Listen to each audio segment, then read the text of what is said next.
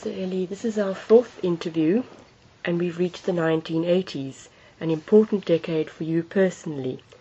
You became a reader in 1981.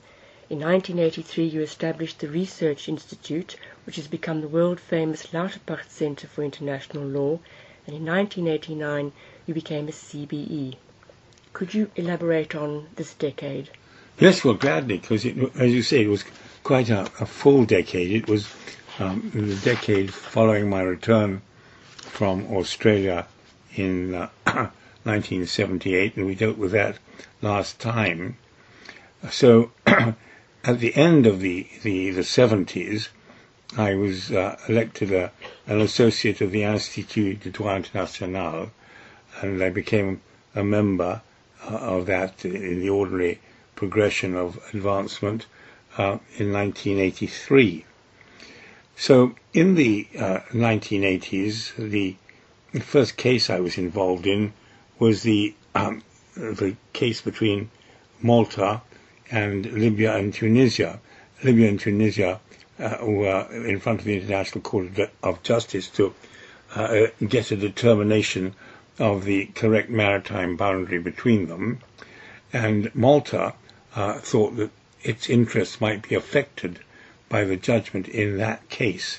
So it applied to the ICJ to intervene. Well, the ICJ rejected the application, saying that in any case the judgment of the court as between Malta and as between Tunisia and Libya would not affect Malta, and it was so worded in the end so as to preserve Malta's position.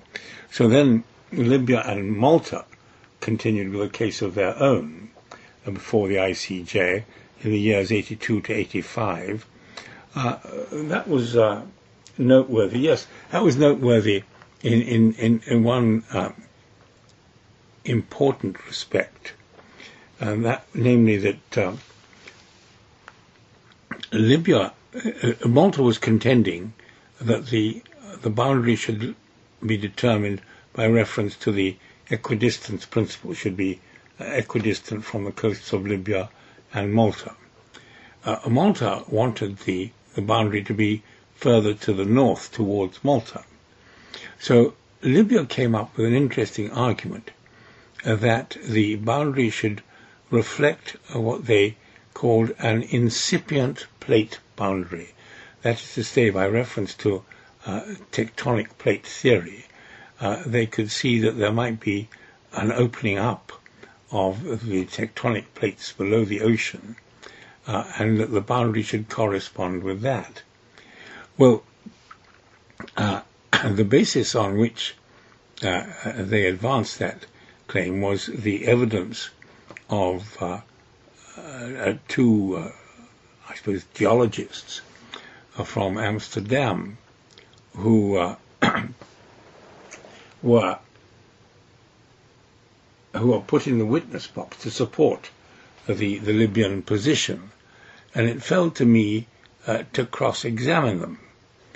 Well, now, quite by chance, the Libyans, not by chance, but the Libyans had actually submitted an article that these two professors had written in which they developed their theory about this incipient plate boundary.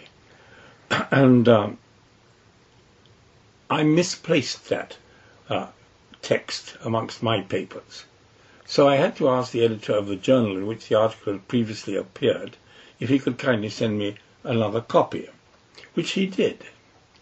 And then, by chance, I found the original as submitted by Libya. And I compared the two, and I found an interesting discrepancy between them. In the article submitted to the journal, there was a footnote saying that the article had been prepared, that the authors acknowledged the assistance of the committee in preparing the article. In the copy presented to the court, that footnote of acknowledgement was missing. So I asked the professor who was on the witness stand, I said, can you explain the difference between the two why was the acknowledgement in the article but not in the copy sent to the court? And he answered, well, the committee thought it would be better to omit it. And I said, well, of whom did the committee consist? He replied, it consisted of the lawyers acting for Libya. So at that point, I said to him, I have no further questions, because he had completely undone the authenticity or veracity of the submission. But before I came to that point in the examination, I had asked him about this incipient plate boundary, and I asked him when was it likely to develop, and he replied in about 25 million years, at which point the court found itself greatly amused. So that particular theory of Libya's did not go down well. The court rejected it, and but in due course it found a line somewhere between the Libyan claim and the Maltese claim. It was an interesting case. In it I had with me as a colleague Ian Brownlee, who was, of course, very good. So that was Libya-Malta. It took 3 years, one way and another. We had to deal, for example, with an application by Italy to intervene in the case between Libya and Malta, rather on the same grounds as Malta had applied to intervene in the Libya-Tunisia case. But again, the court didn't accept that. Well, alongside all that, we established in 1983 what was initially called the Research Centre for International Law here in the university. And I have to acknowledge the major part that was played in the creation of that centre by my 3 colleagues, Clive Parry, who died in 1982 but had been involved in the preliminary discussions, Robbie Jennings, and Derek Byatt.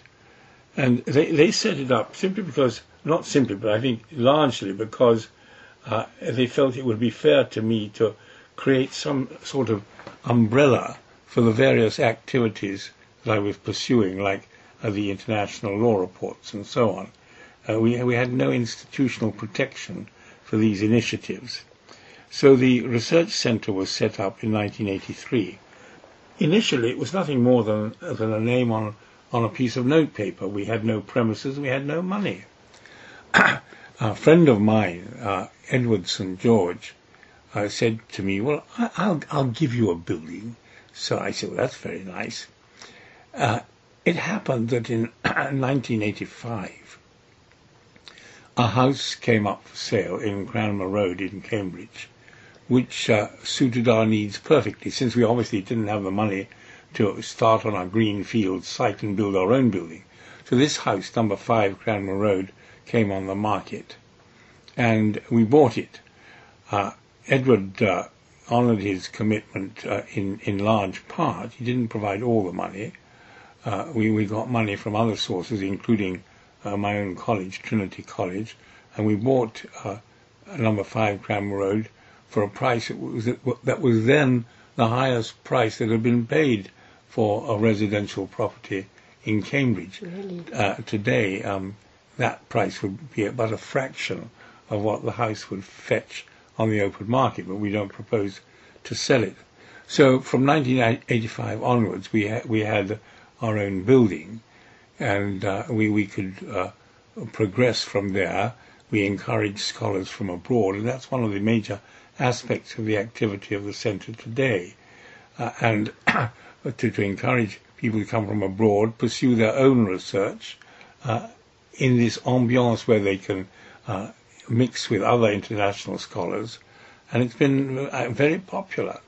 And we also instituted the Friday lunchtime talks. Each Friday in term we have a speaker from outside who speaks for about 40 or 50 minutes, and then there's a period of questioning. The whole thing is brought to an end quite promptly at 2 o'clock to enable people to get on with their other activities. They're very popular, these lectures. They are, yes, they are. Not least, I think, because we give those who come a free sandwich lunch. This was the idea of the Friday lunches was largely the product of of Maureen McGlashan.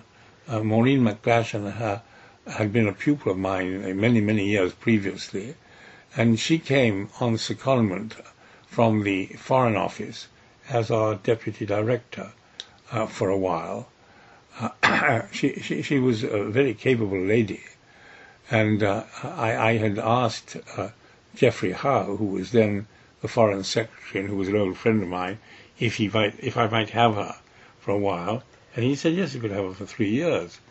As we approached the end of the 3 years, I was obliged to say to Maureen, look, I think you have to go back to the Foreign Office because there's really no advancement here.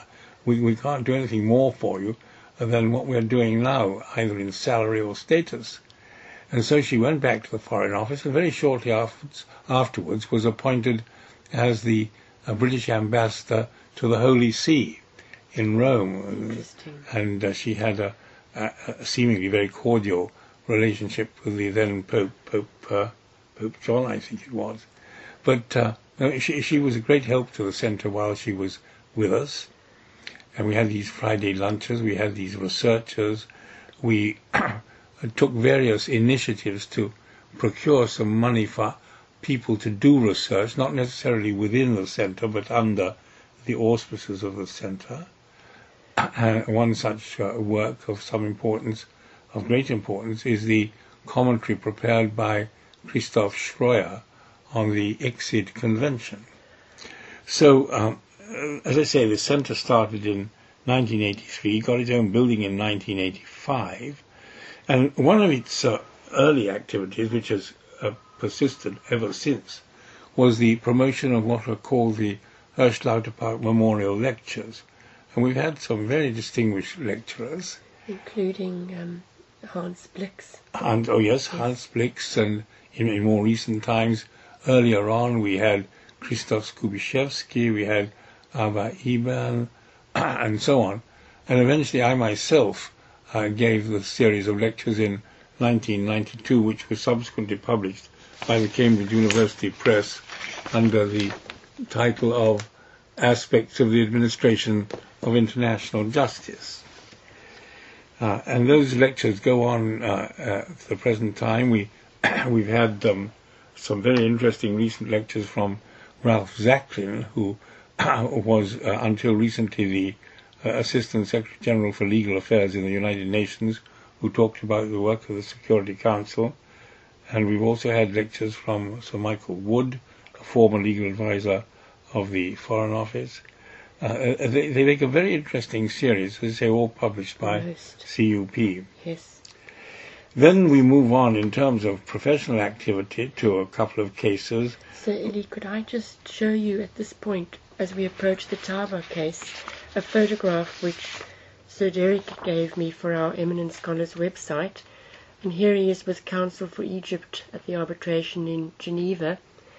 And I find it very interesting that two senior academics from Cambridge were involved in the same case. Oh, well, that case is but one of several in which Derek Bowett and I found ourselves pitted against each other. In that arbitration, he was counsel for Egypt, and I was counsel for Israel. And it was a very demanding case. I did really most of the case on my own, whereas Derek had some quite significant and competent support, and eventually Egypt won the arbitration. But it was a significant arbitration because it was the first and so far the only international adjudication in which Israel has been involved. It took place in Geneva. It was fully argued both in writing and then orally. And I did have some significant and interesting help on the Israeli side, not least from Ambassador Rosen, the author of the major study on the International Court of Justice. And then at about, even before, well, I think just about the time that Taba finished, we became involved in the case between El Salvador and Honduras, regarding their maritime boundary. Derek on the Honduras side and myself on the El Salvador side. I wondered about that. And this was in the International Court of Justice, and it extended over several years. Again, a very interesting case. Then, around about that time, I was made a CBE, which was very gratifying, and I became a bencher of my inn, Gray's Inn, in London.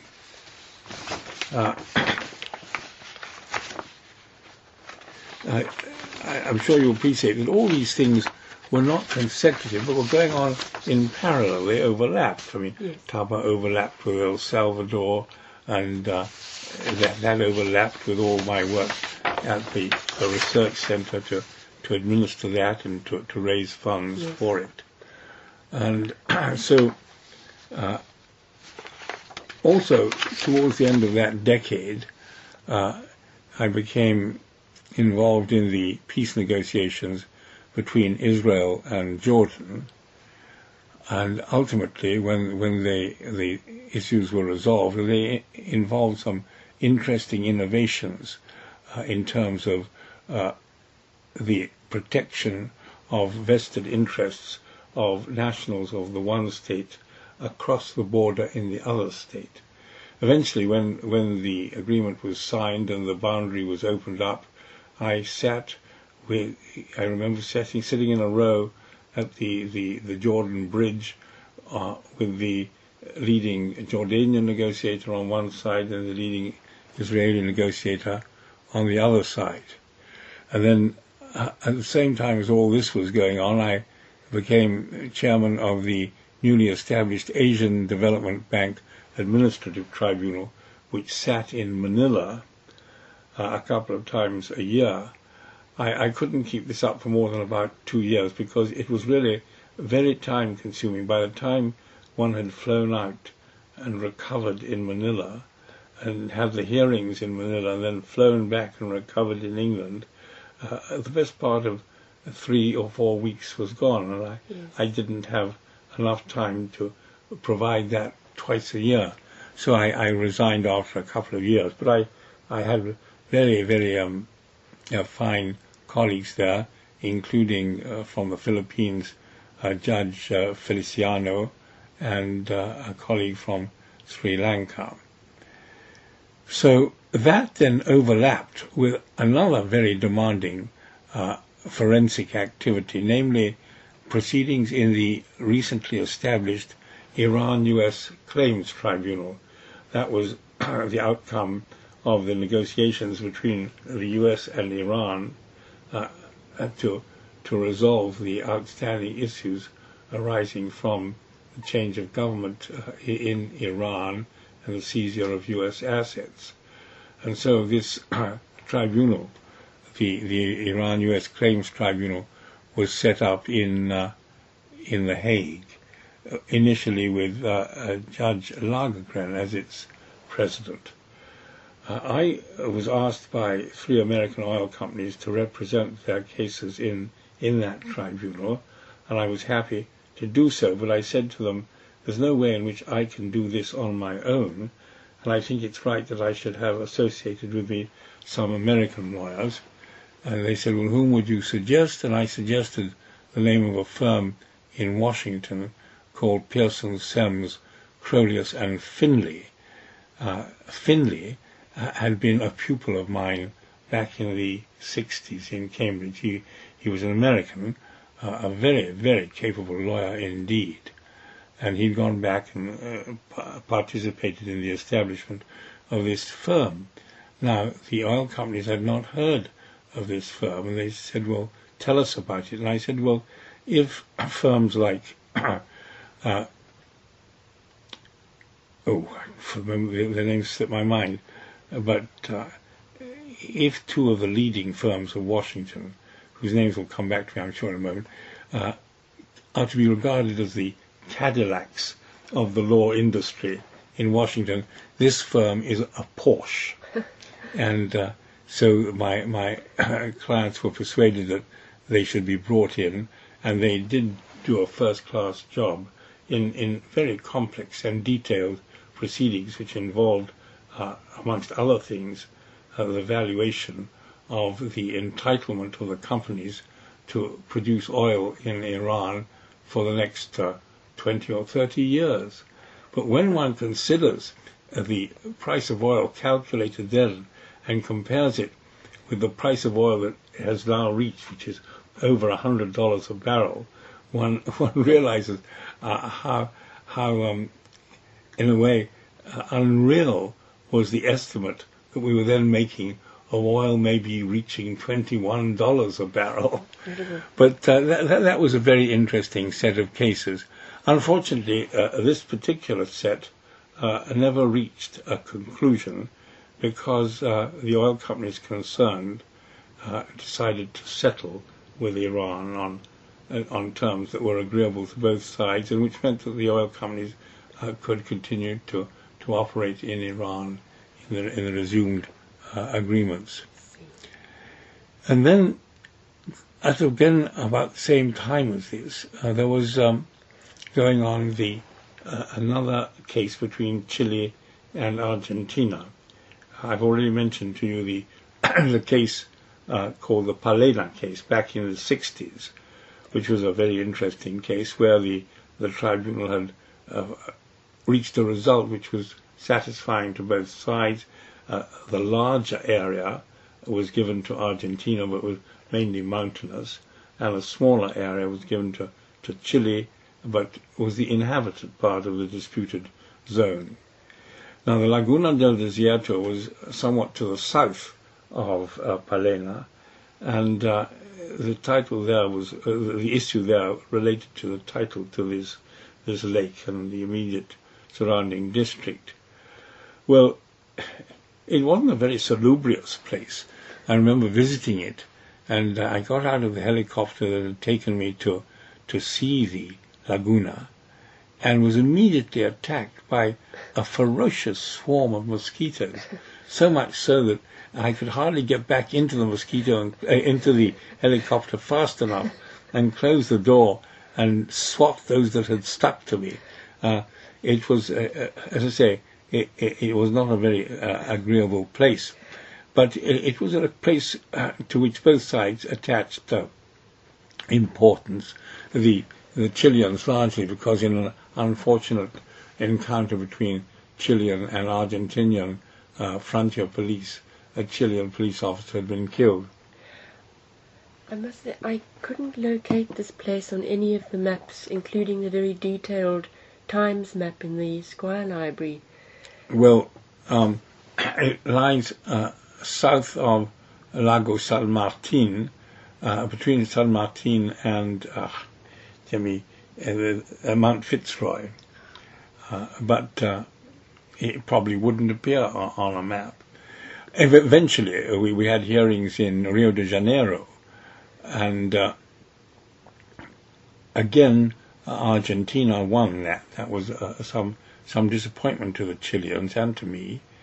And subsequently, there were further proceedings in which I was not involved, in which the Chileans sought a decision regarding the extension of that boundary in the glacier area around there. I've not seen a copy of that decision. So we then went on from Laguna del Desierto to a very interesting experience, which was my giving of expert evidence in a case in the Federal District Court in the United States, in a case called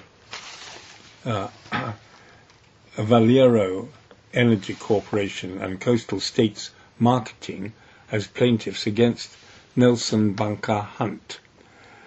This was in the United States District Court for the Southern District of Texas, Houston Division, and was in about 1981, I suppose it must have happened, or thereabouts. This was a case not dissimilar to the Rosemary case, which I mentioned earlier, in which proceedings had been started by Nelson Bunker Hunt, who had an oil concession in Libya, which had been expropriated by the Libyans, against coastal states marketing, which had bought oil from that concession, but getting that title from the Libyans. And Nelson Bunker Hunt was challenging their title. And the two defendants in those proceedings brought by Hunt, Valero and coastal states, are then, in a sense, counterattacked by bringing proceedings, antitrust proceedings, against Hunt, saying that this was a restraint, an unacceptable or impermissible restraint of trade. And this was the issue in the Texas court.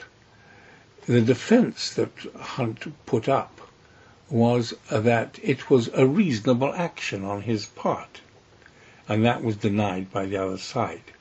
I was asked to give evidence about this concept of pursuit litigation, which had been introduced by Rosemary some nearly 30 years previously. And I gave my evidence, and it was subsequently published in full in a United States publication called the International Lawyer, which I think was the periodic publication of the International Law branch of the American Bar Association. And it's published there, some 50 pages of that evidence, which is really quite interesting as to the origin of the pursuit concept and so on. And after I'd given my evidence, the case was discontinued.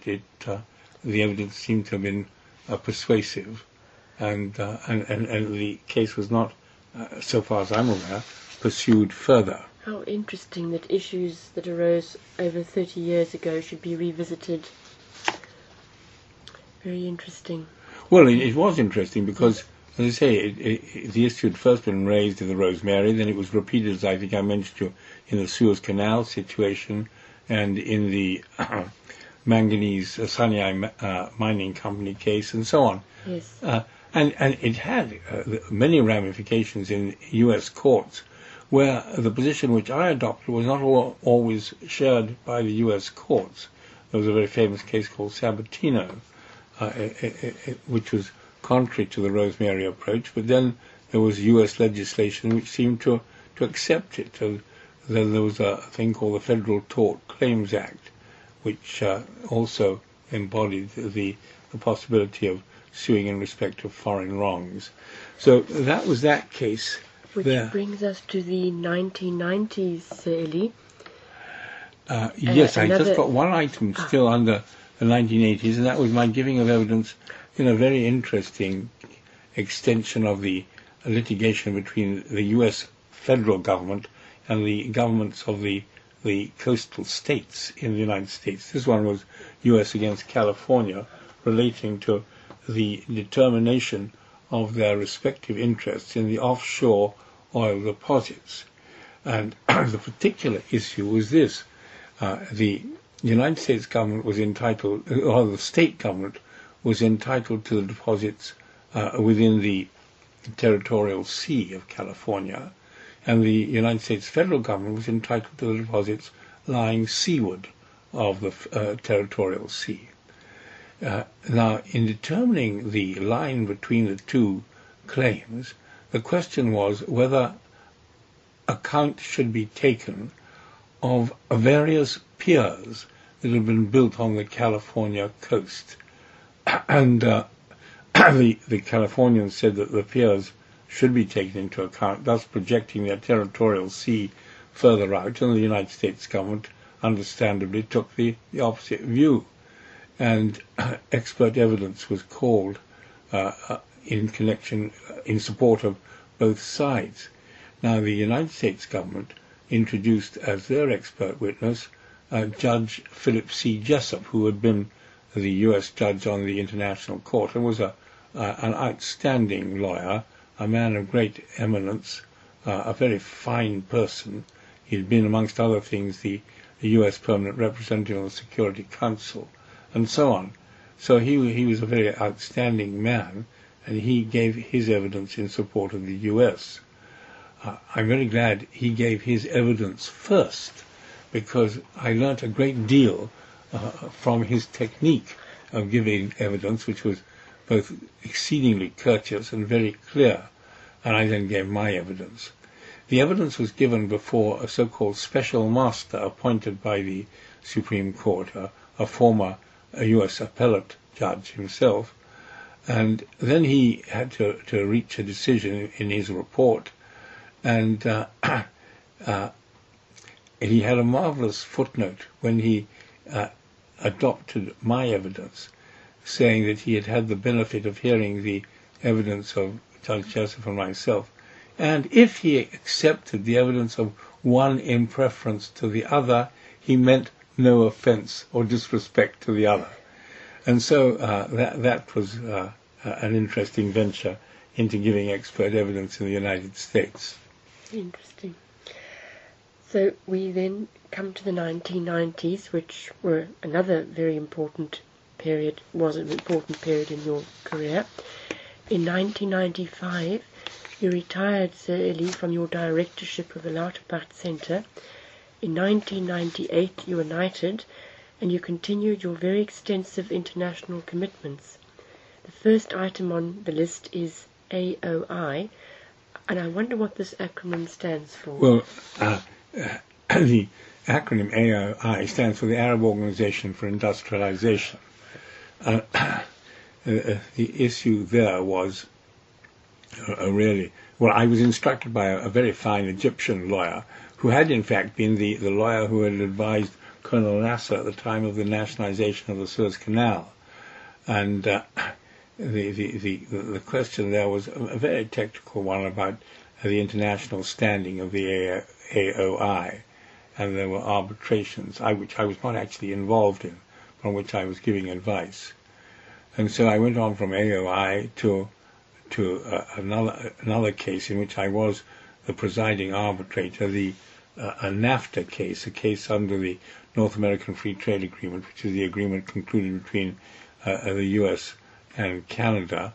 This is a case about agricultural tariffs, in which eventually the tribunal decided in favor of Canada. It was a complex technical case. I won't bother you with the details. And then there was another case, also under the same agreement, which had been extended to Mexico as well, about the treatment by Mexico of a U.S. enterprise in Mexico, metal-clad, where we gave a decision in favor of the United States on the question of the legality of the treatment by the Mexican state authorities of this U.S. investment. And that took quite a bit of time. We moved on from there. I must remind you, of course, all along, in parallel with all this, I was continuing with my university teaching and with the running of the research center, and helping Christopher Greenwood in his mammoth task of editing the international law reports and so on. I wonder how you managed to fit it all in, Sir Elie. Well, the answer to that is very simple. I don't think I did anything else. I think I'm a dull boy, the product of all work. I mean, international law was both work and hobby, and also on the side there was Grotius Publications, which I mentioned last term. One just kept on at them. I had very good secretarial help, and that's how one did it. But at about that time, we began to consider the question of whether the nuclear tests case that had been decided between Australia and New Zealand on the one side and France on the other back in the 70s, we had to consider whether that should be reopened. And the basis on which that consideration could proceed was an observation by the court back in 1974 that if there was any change in the circumstances which might lead to atmospheric fallout on the territory of New Zealand or Australia, then the parties might go back to it. Now, throughout that period, although France had ceased atmospheric nuclear testing back in 1974, it had continued with underground nuclear testing at Mururoa Island. And so there was some concern lest Mururoa Island, subjected as it was to these continuing tests, might disintegrate on the next series of tests and nuclear fallout be projected atmospherically onto the territory of New Zealand and Australia. And so New Zealand decided, and Australia came alongside, that it would seek the reopening of the proceedings in the court. This was both legally feasible and politically desirable, because both in New Zealand and Australia and elsewhere in the world there was a feeling that the French testing should stop. So the proceedings were started by New Zealand, and I was assisting New Zealand in this. They were unsuccessful. We couldn't persuade the court that this risk was sufficiently real to justify the court a finding against France. But nonetheless it was politically very advantageous to both New Zealand and Australia as demonstrating their commitment to environmental protection. You have to appreciate that in those days, the 70s and 80s, there was not the same understanding of or knowledge about or inclination to protect the environment that there is today, where of course it's a continuing major issue. So that these episodes at that time were part of the evolving history of international environmental protection. Yes, I was interested to see your involvement in what has become such an important area of international law today. Well, yes, and I have had some other involvement in it. Just jumping forward, at one point I appeared for the Irish government in making submissions to an English local government inquiry regarding developments at the Sellafield nuclear plant up in Cumbria, where we put some considerations very strongly to stop the Sellafield people developing underground nuclear storage facilities. And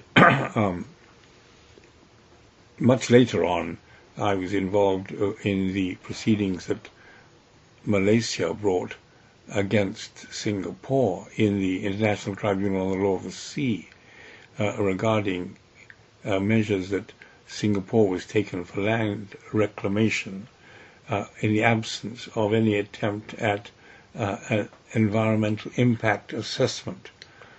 There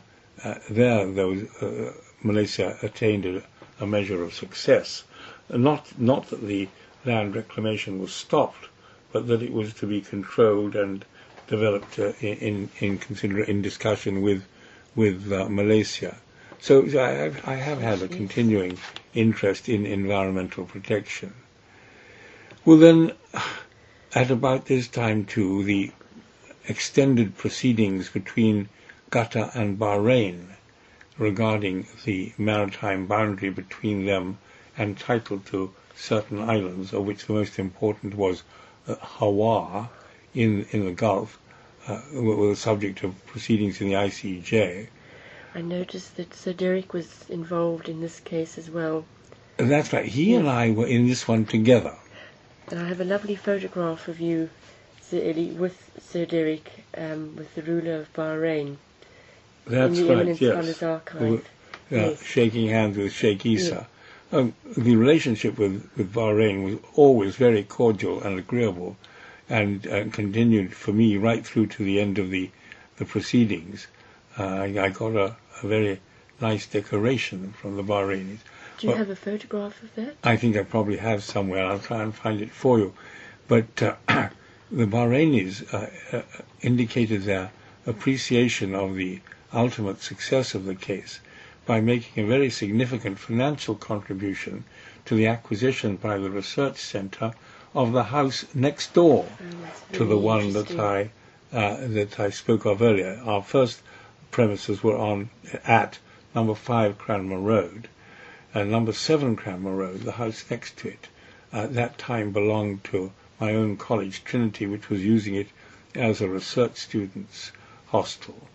And I discussed with the bursars of the college at that time the possibility of the college selling it to the centre, and the college agreed to do this.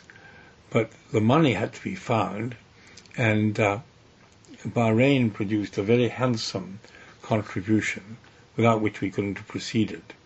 And again, some contributions were found elsewhere. And then we got the house, but we then had to put it into habitable shape, because various changes needed to be made to satisfy local safety requirements and so on. And that couldn't have been done without the benefit of another very substantial grant from the Malaysian government, who appreciated what had been done for them in the case between Malaysia and Singapore. Interesting. So we really owe the physical premises of the research centre to Bahrain, to Malaysia, to my own college, Trinity, which made substantial contributions, and to a number of private subscribers, including myself. So now we have 2 fine buildings and grounds, I think, which are the envy of many. Absolutely. The only trouble is that they require maintenance, and maintenance costs money, and that's the difficult thing to come by these days. So we have the Qatar Bahrain case, which went through various stages, which I won't weary you with. It took a long time to procure an agreement between the two sides on the basis of which a question could be put to the court. But this was eventually done, and the case proceeded, and Bahrain was successful in maintaining its title to the island of Hawa, and the court, as that was an important element in the construction of the maritime delimitation, then produced a result which was acceptable to Bahrain and to Qatar, and the 2 states which were for so long locked in international litigation now have very friendly, fraternal relations. I think I remember reading that the decision came under some criticism because it was said to have been steeped in colonialism. I'm not aware of that criticism, and I'm trying to think, as you say it, of where there might be an element of colonialism. Of course, to establish the title of the 2 territories to anything involved going back into the history of the Gulf area, but and that involved going back in part into the Ottoman archives.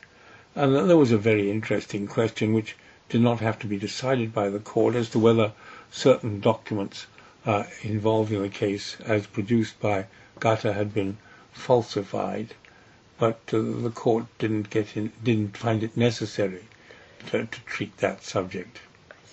But colonialism, no. But colonial history, yes. Rather that it upheld an earlier decision when Bahrain had been a British colony.